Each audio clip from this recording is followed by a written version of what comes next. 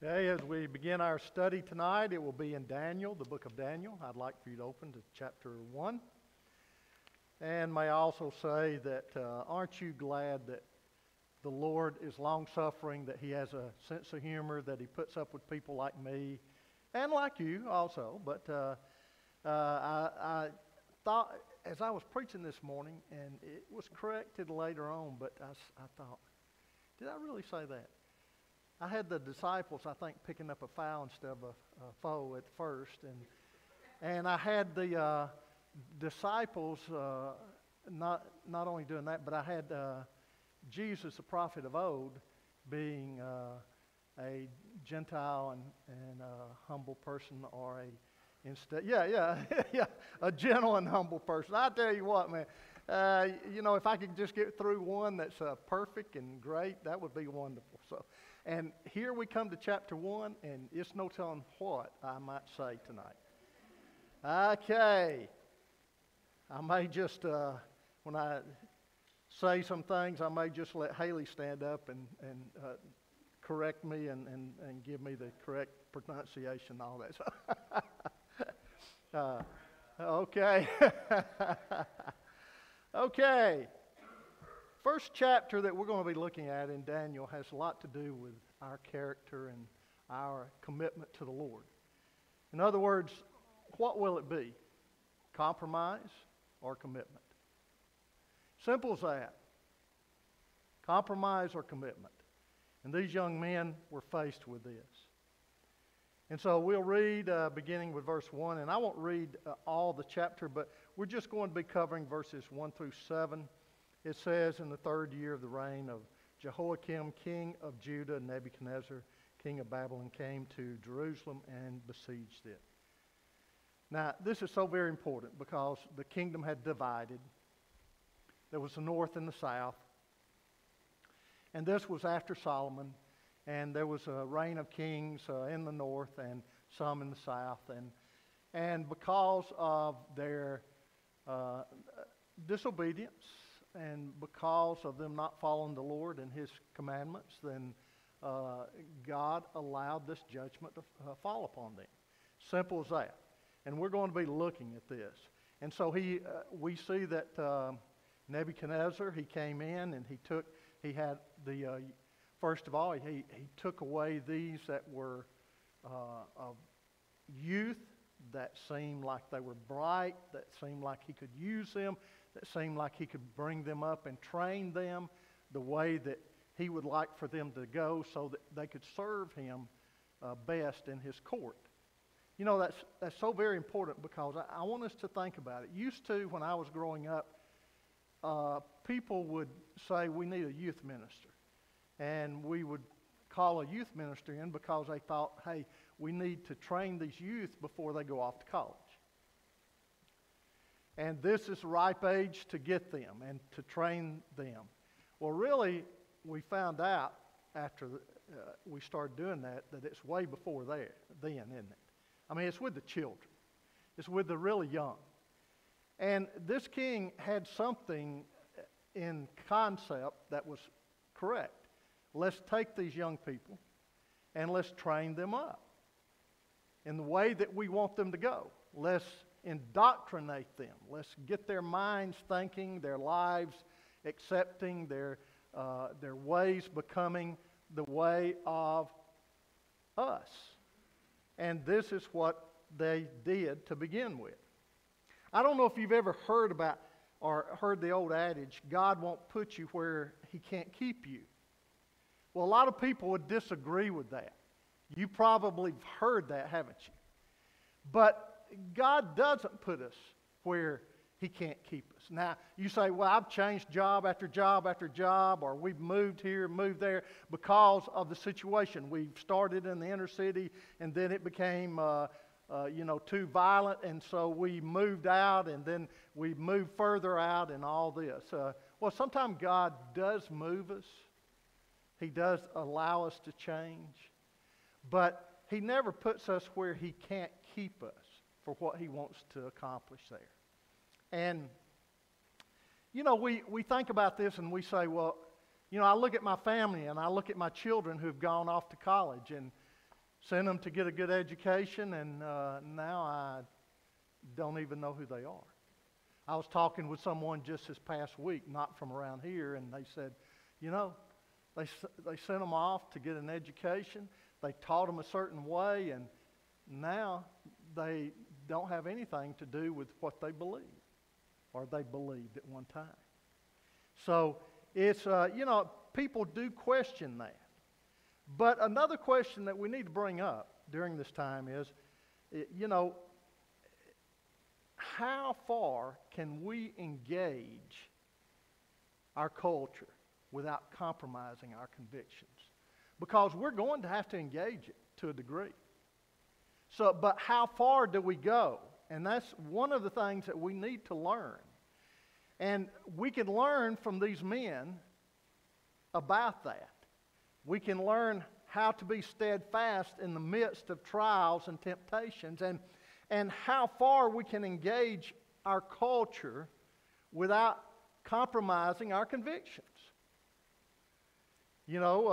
Should we send our children to public school? That's one of the big things today. Should we send them off to a public college?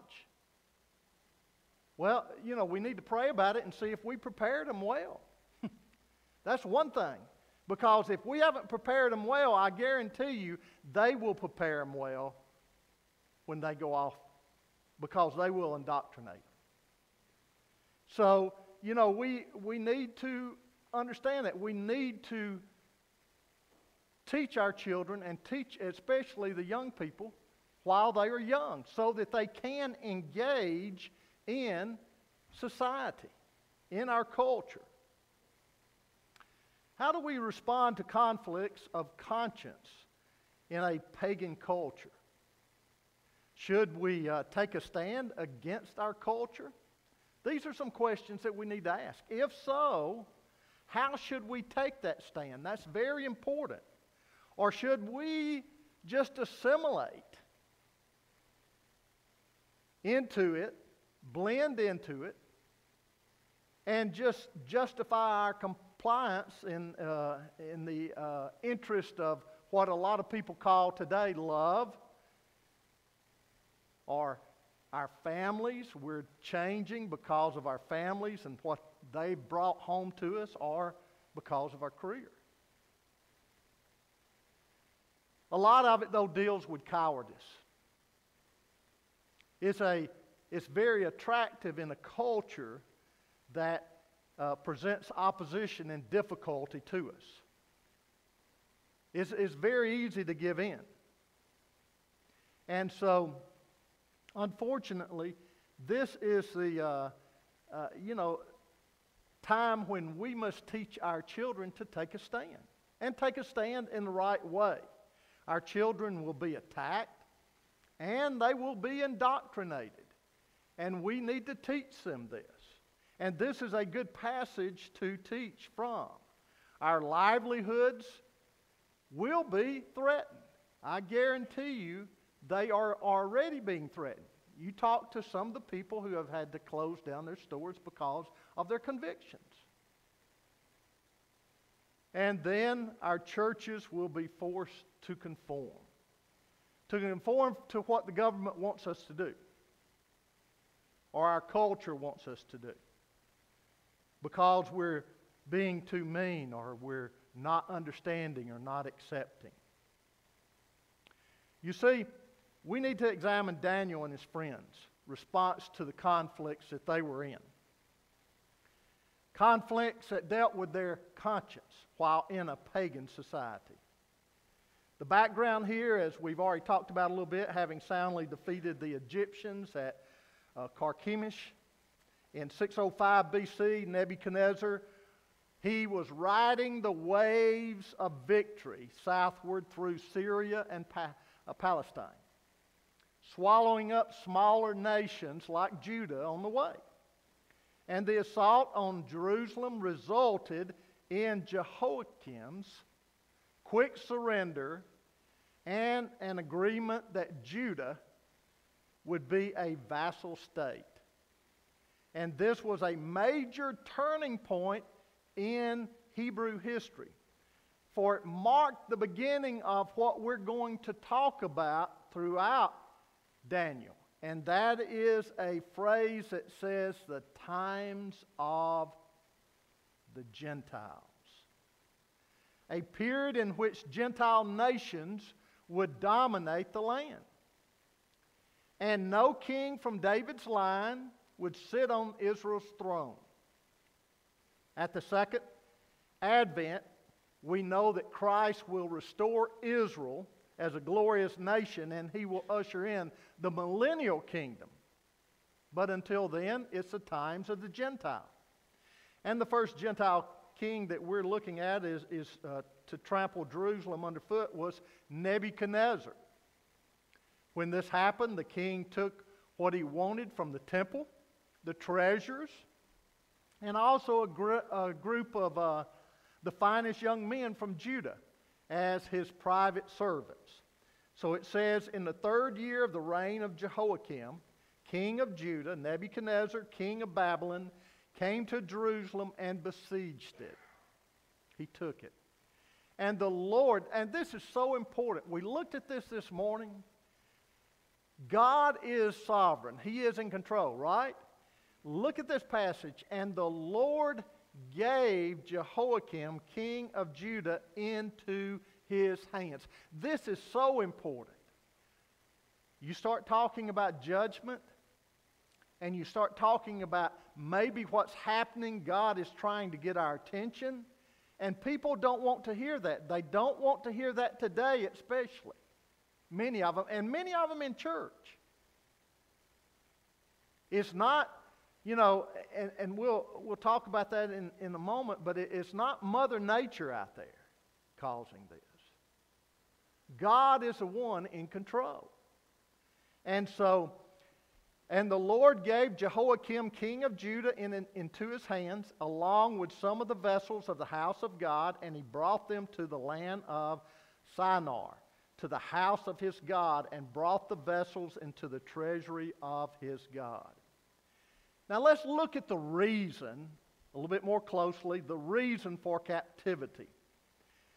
Look very carefully at the reason why the Israelites were captured, taken into captivity, and why this happened. What allowed for this to come about? Captivity was brought about, and listen very carefully, because of a form of judgment.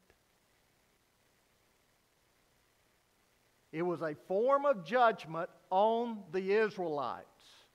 Yes, God's people. The judgment came for 2 basic reasons. The first one, the Israelites had not observed the Mosaic law that specified what? Every 7th year, the land was what? Not to be farmed.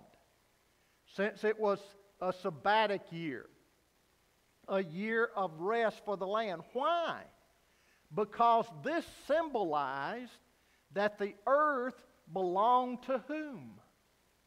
God. But apparently the Israelites had not observed this law for 490 years, because the writer of Chronicles states that the captivity was 70 years in length. And to fulfill the word of the Lord by the mouth of Jeremiah, until the land had enjoyed her Sabbaths, for as long as she lay desolate, she kept Sabbath, to fulfill 70 years in 2 Chronicles, in chapter 36. It is a good thing that the Lord is long-suffering. Just think about that. He was very patient for 500 years. God had been patient with His people. How long has He been patient with His people here in America? But His patience finally ran out. That divine patience was exhausted in 722 BC for the northern kingdom of Israel. The cruel Assyrians besieged Israel's capital there. That was the north. Now the south. God's patience now has run out with them. God's patience has limits because He is a God of justice. God isn't going to stand by, and hear me out, He's not going to stand by and let sin continue without its judgment time. It will come.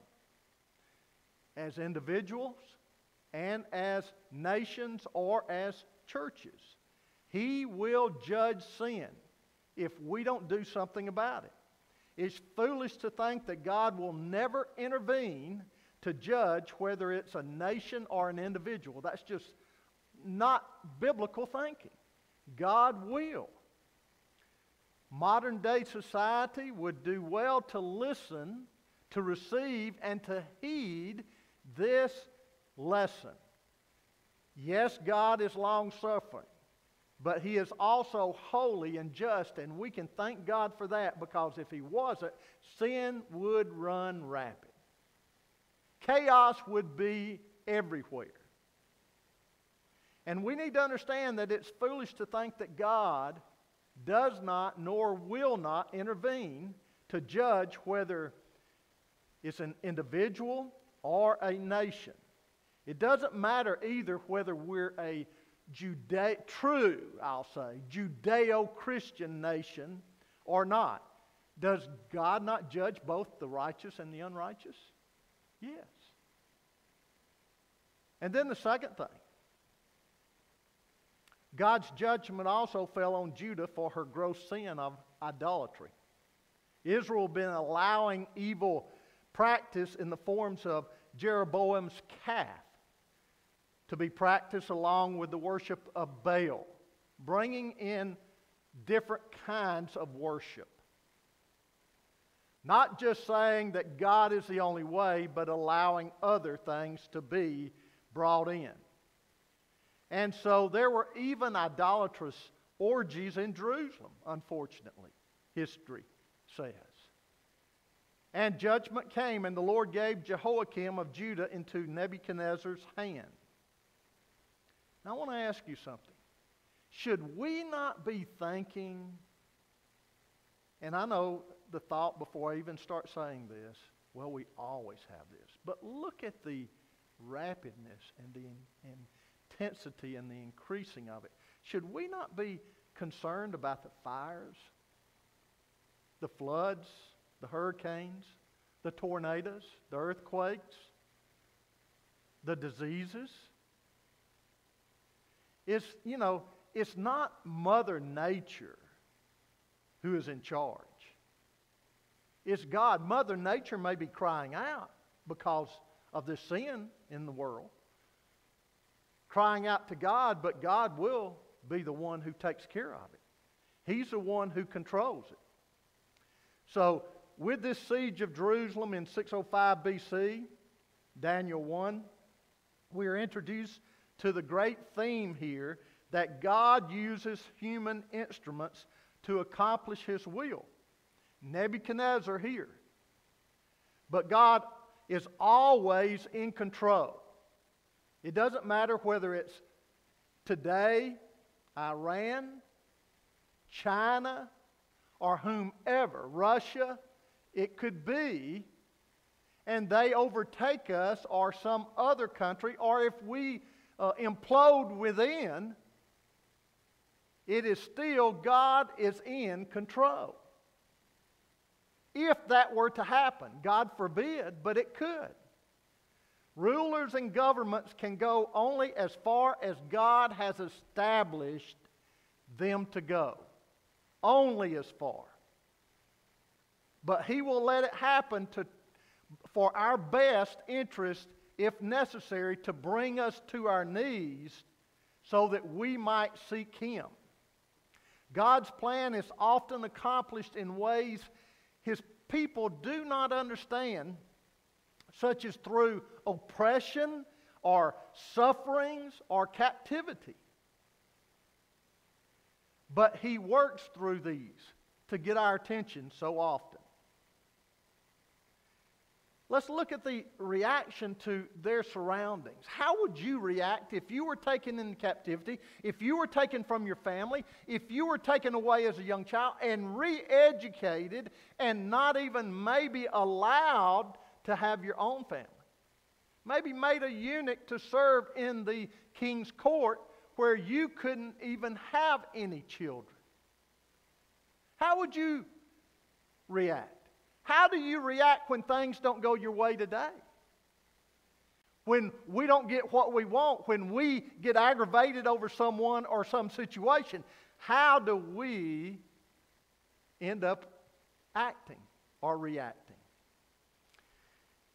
Now pray for me as I read this. You know, I would love it if they would just been named Mike, Haley, you know, whatever, Richard, Tim, you know, any of these, Freddie, even Bobby. Then the king ordered Ashpenaz, the chief of his officials, to bring in some of the sons of Israel, including some of the royal family, and of the noble youths in whom was no defect, who were good-looking, showing intelligence in every branch of wisdom, endowed with understanding and discerning knowledge, and who had ability for serving in the king's court. And he ordered him to teach them the literature and language of the Chaldeans. The king appointed for them a daily ration from the king's choice food and from the wine which he drank, and appointed that they should be educated 3 years. They got their master's degree, whatever, here, you know.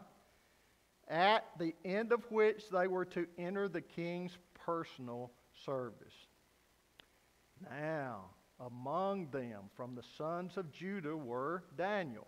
I got that one right. Hananiah, Mishael, Azariah. Then the commander of the officials assigned new names to them. And to Daniel he assigned what? Belteshazzar. To Hananiah, Shadrach. To Mishael, Meshach. And to Azariah, Abednego. Whew. God didn't ask Daniel and his 3 friends to distance themselves. That's very important, people. He didn't ask them to distance themselves from their surroundings, to stay away from the king, to run. Instead, God had them engage with the culture. How far? We'll see. For now, these 3 young Israelites were to connect with and help a pagan government. In essence, help a pagan government, not run from it. You see, God has not called Christians to run from culture, has He? From our society, from the people that surround us, that don't believe the way that we believe. He's just given us and allowed us the Word of God and the Holy Spirit to live within us, and training in our homes. And this is why we need to make a great deal about training young children, not just in church. We only have them 1-2 hours. But training them and helping the parents to train them in their homes. I mean, train them in the Word of God. Let them know that the Word of God is the Word of God, and that they really believe it, and that they're living by it. And their children see this. Letting them know and see how God is at work every day. Helping these parents to do this. So this is what He's called the church to do. This is what He called these young men, young Hebrew friends to do of Daniel. Daniel and his young Hebrew friends.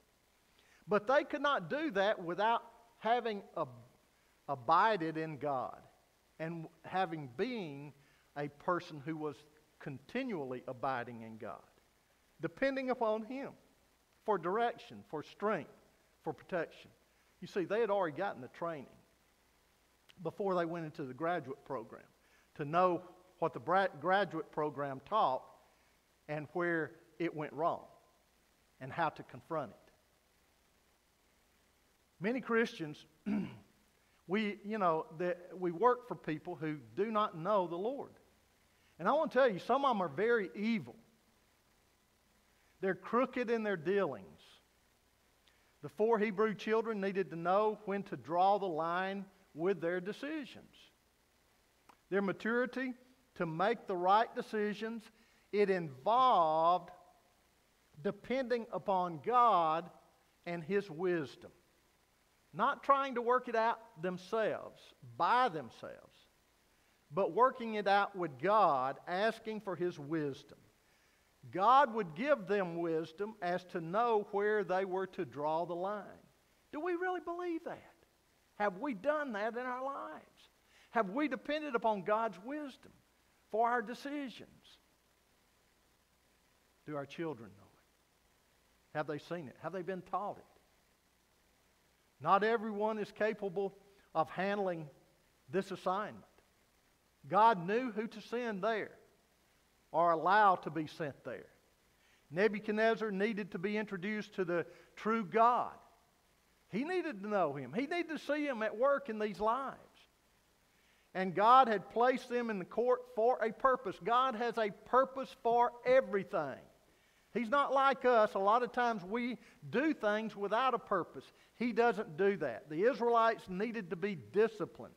They also were placed there for a witness, believe it or not. God is not without reason. God always does things with a goal, with a purpose.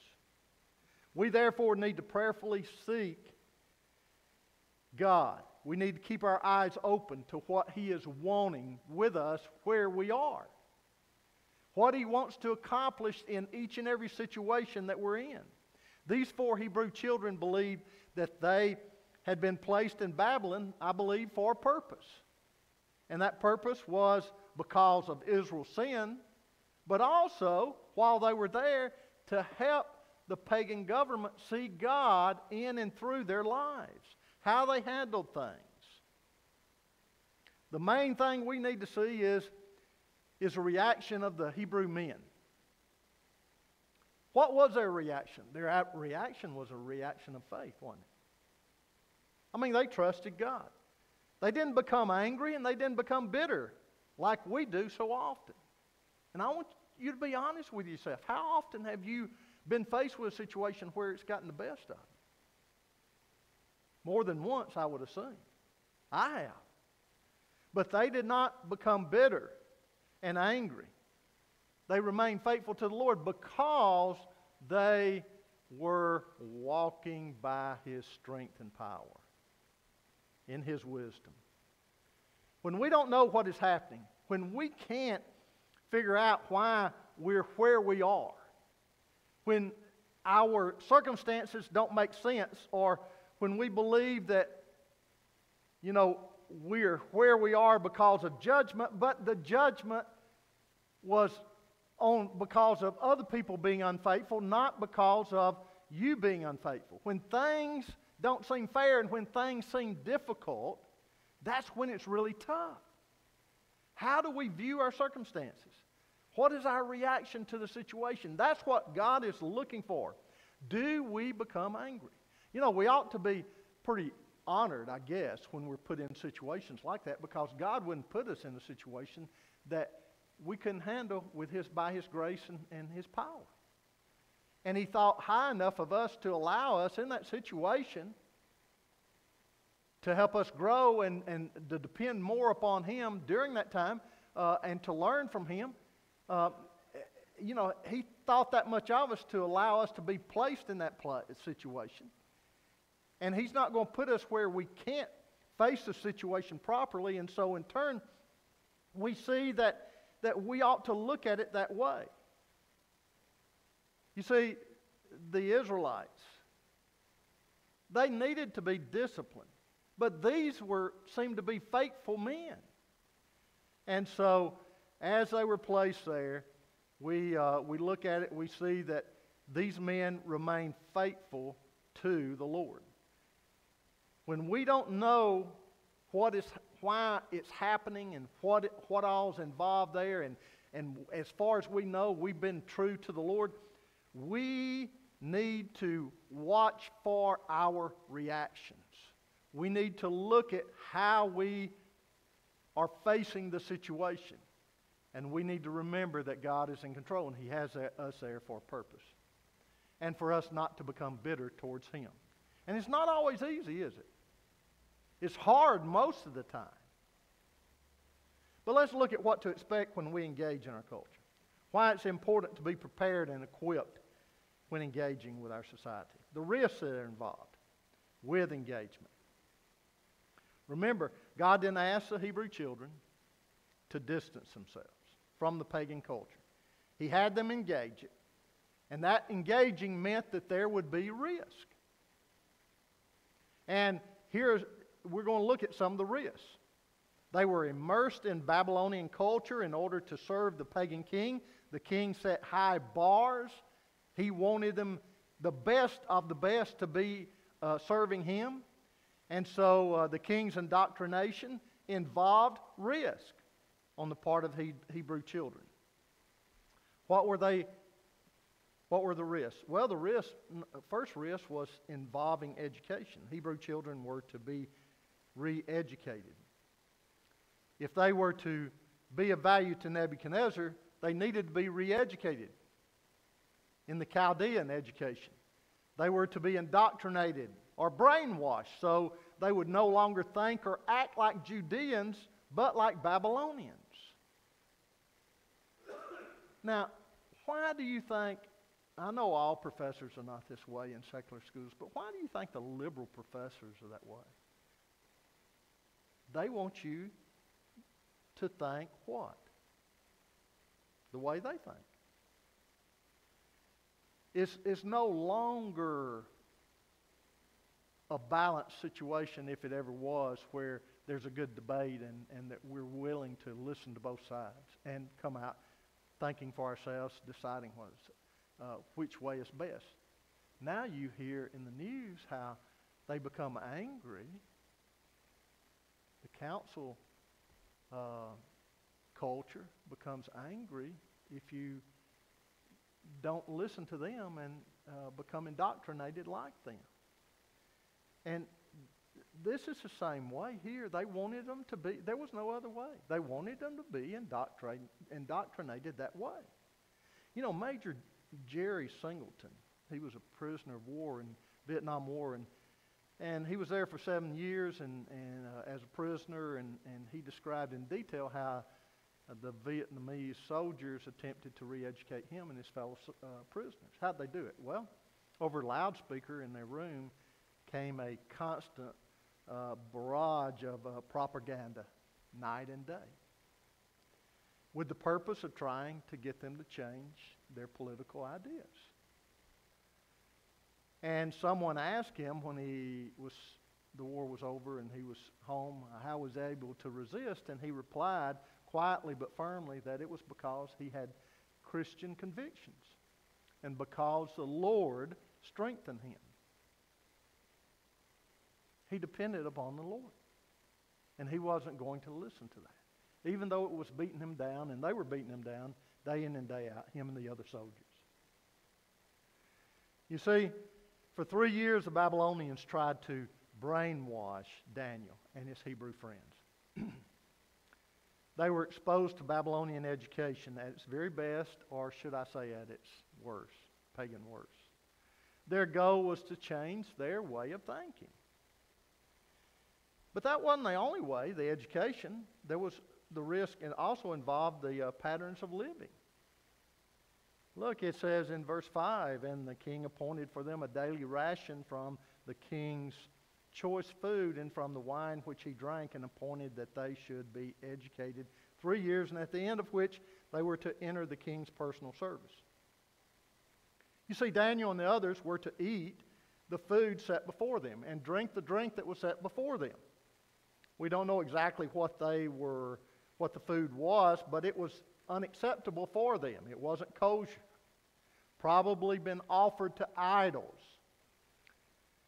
But the main thing is what it signified. What did it signify? Well, one thing for sure is their goal was to change the Hebrews' way of living, to accept a different kind of lifestyle. God's people today must be aware of the enemy's brainwashing program. Satan would love to change our patterns of living, wouldn't he?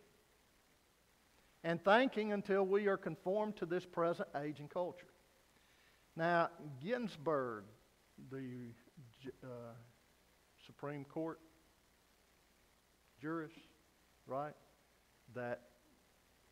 Judge that just died, passed away at what age? 87, cancer. She did a lot of good work. She did. And one thing was, she fought for the rights of women. But she also wanted the rights of other groups, like the LGBT. And she fought for that. Some people would say that she's great because of that, but the rights of women, that's a gender thing, right? And it's pay and all this. The other may have gender involved, but it's more of a lifestyle. And when you start, I can see the women, and this is just me, I can see the women's rights and all this, but the other, if a person doesn't want to, with conviction as far as a lifestyle, doesn't want to hire someone or, have that part, be a part of their business, then they ought to have a right also, it seems like. But see, this is the way the world thinks. And like I said, I'm not taking away from her. She was a good judge in a lot of ways. She did a lot of great things, but and especially for women and equal pay and all that. But we need to be careful about what we involve and what we accept. Now, I want to tell you, the LGBT,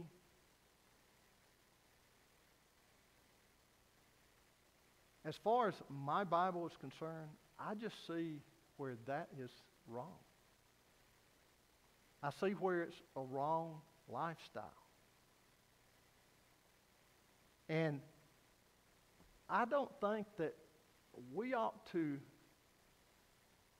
be, as believers, going contrary to strong convictions and having to go contrary to strong convictions. And we need to be very careful about this. One day through faulty procedures, automated machines produced a large number of, now listen to this, syringes that became contaminated. Therefore failed the inspection. Karen was the mother's name.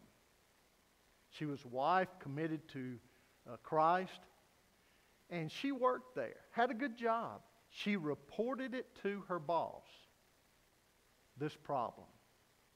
He quickly computed the cost of reproducing the order.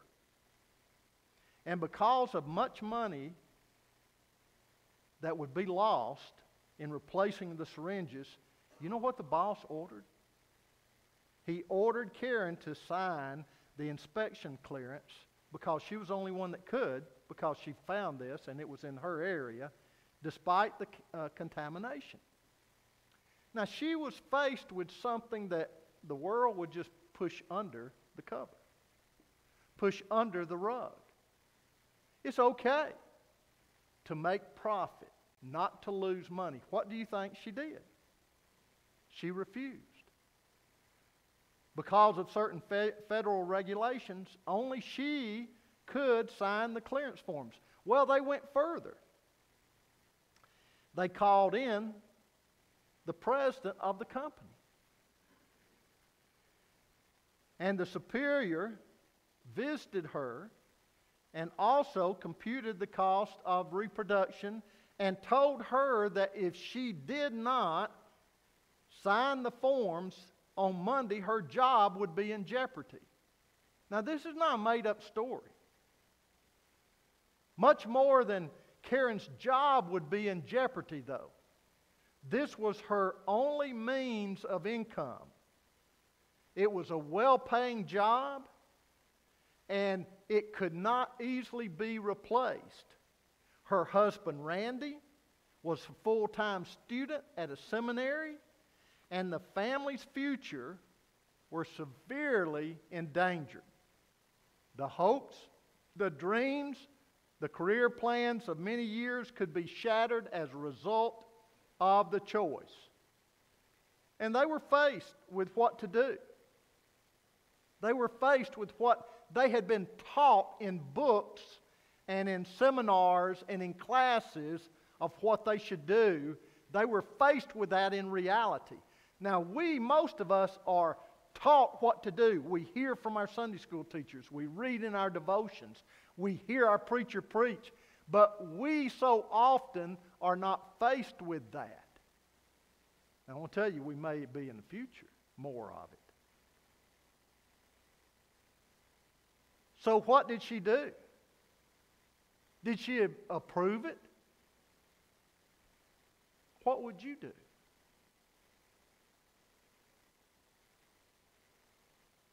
I'm not going to tell you this week. You'll have to come next week to hear. And then we have the risk involving worship. Now, from among them, from the sons of Judah, were Daniel, Hananiah, Mishael, and Azariah. Then the commander of the officers assigned new names to them. Well, to Daniel, Belteshazzar, to Hananiah, Shadrach, to Mishael, Meshach, and to Azariah, Abednego. The king decided to change Jewish names. That's not too bad, is it? Just change your name. Yeah, when these names reflect some aspect of God's nature, and it did. I mean, they didn't. Today, I don't guess it would matter if they changed names because we don't, none of them mean anything. Most of them don't. But man, you talk about these names, I can't even pronounce half the names today. But and a lot of you can't either. You'll look at them. It wouldn't be much to change a name, but back then it meant a lot because they named a child accordingly. And so it took on significant aspects to their nature, the nature.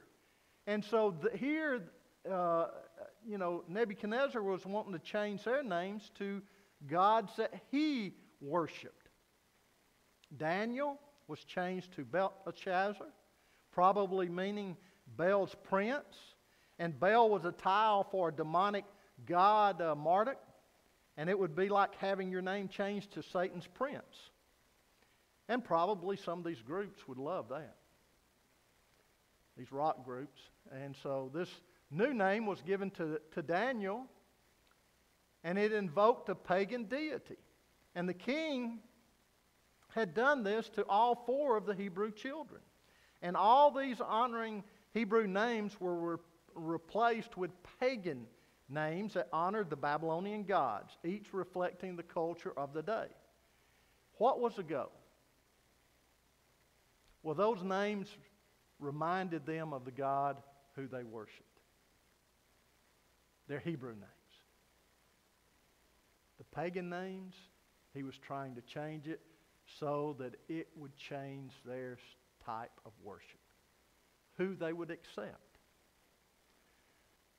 They were overwhelmed with various kinds of pagan ideas regarding sexuality and meaning of life and the mythology of the Babylons. And so these Hebrew children, though, if you'll look in verse 8, but Daniel made up his mind that he would not defile himself. Today, God's people are being indoctrinated into the culture of the day. And Satan would love to do the same to us. He would love for us to accept the ways of life. that are being accepted in our society, in our culture, and some are accepting that. Now, I'm not talking about non-religious people. I'm talking about religious people. Supposed to be spiritual people, supposed to be Christians.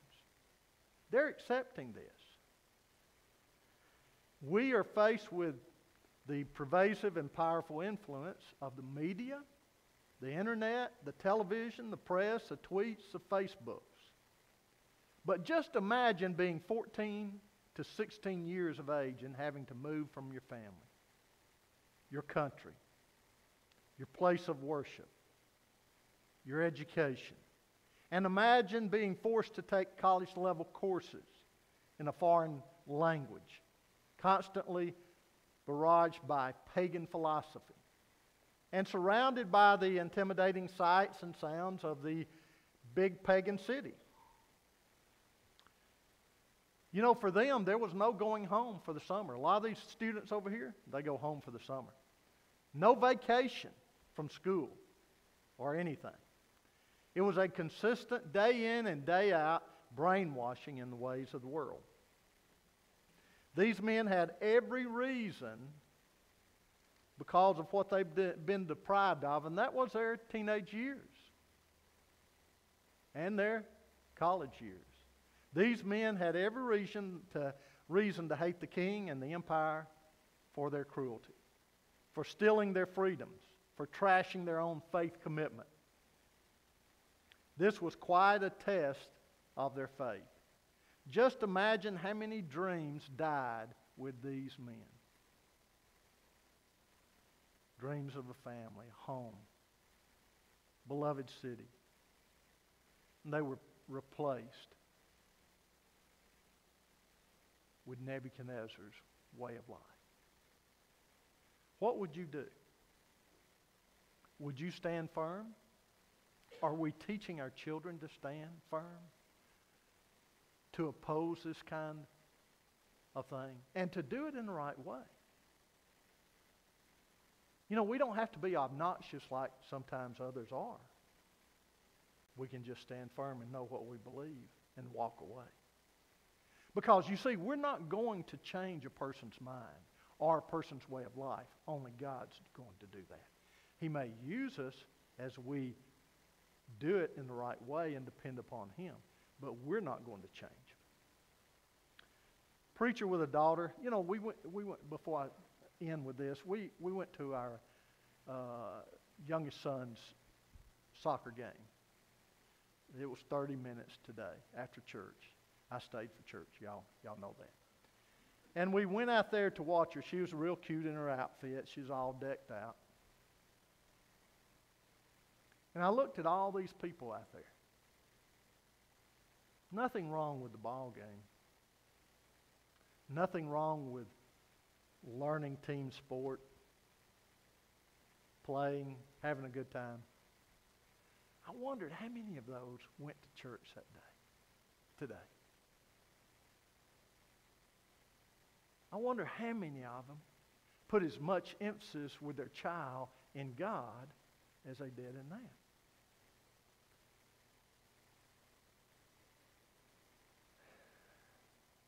There was a preacher with a daughter who enjoyed soccer. And she was good at it. She was good enough to make the select team. The girl was very excited until she found out that the games that she was going to have to play on, most of them were on Sunday.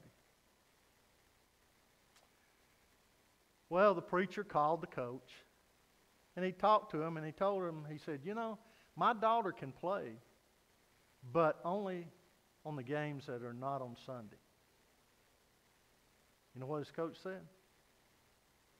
He told him that if she played, she had to play on Sunday.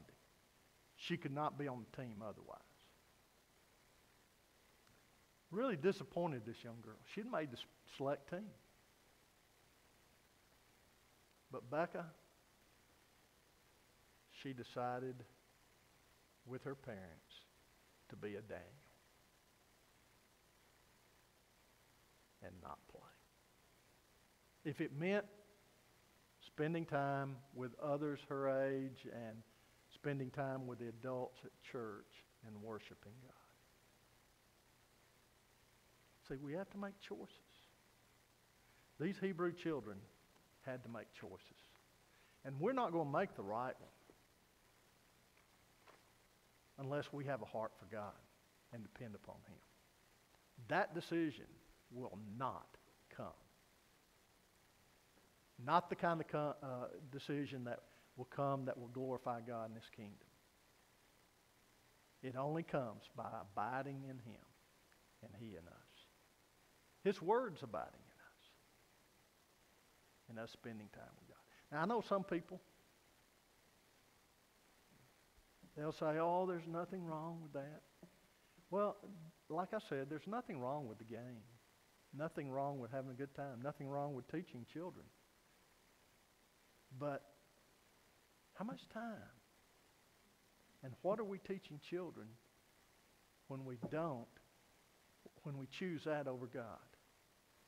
I mean, we're just talking about one day a week for most people that come, and that's on Sunday morning, one time a week.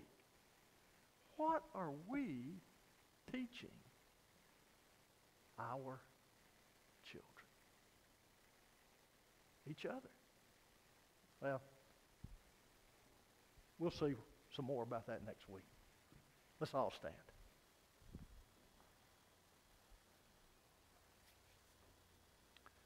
Father, as we stand and as we have this opportunity of worship and time for you to make the decision very evident in our hearts and our minds, if it's not made already to do, I pray that we'll be obedient and that we'll make that decision. God, will honor it and we'll glorify you.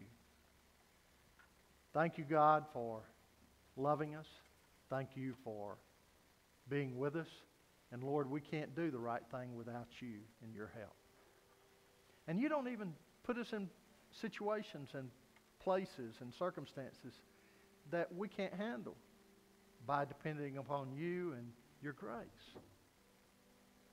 You don't want to see us stumble. You want to see us honor you. So help us to be that kind of people. In Jesus' name.